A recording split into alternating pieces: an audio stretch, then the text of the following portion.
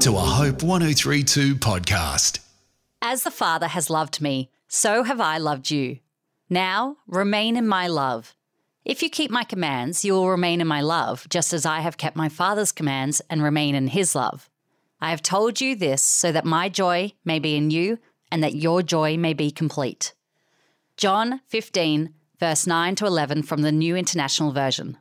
I love the new year, staring down a fresh 365 days with a heart full of hope and a mind full of ideas.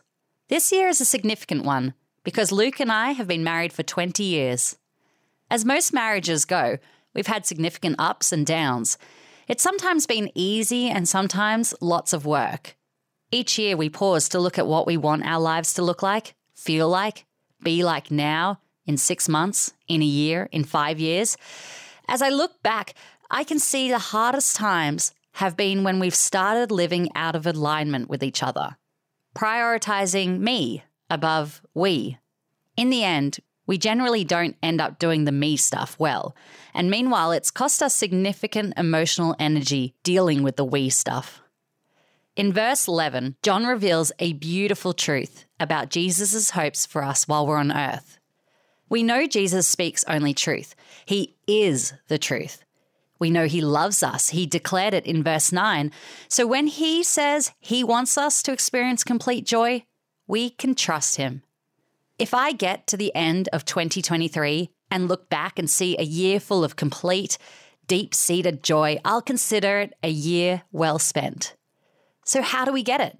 Like a good marriage, seeing God's heart for us fulfilled rests in us aligning our heart with his.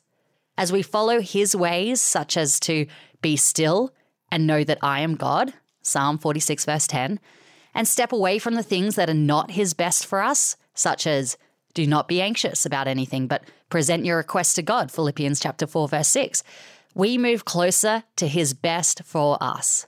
Therein lies his perfect joy, made complete. May you know his complete joy in 2023. This devotion was written by Susie Holt. This is a Hope 1032 production. Thanks for listening. The Lord is my shepherd. I shall not want.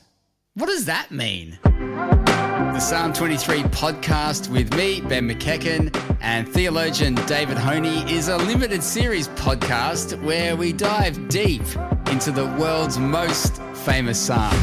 We thank God when we're in plenty. We look to God when we feel like we're being tested. We trust God at all times, regardless of the circumstances, knowing that he will deliver us like a shepherd delivers his sheep.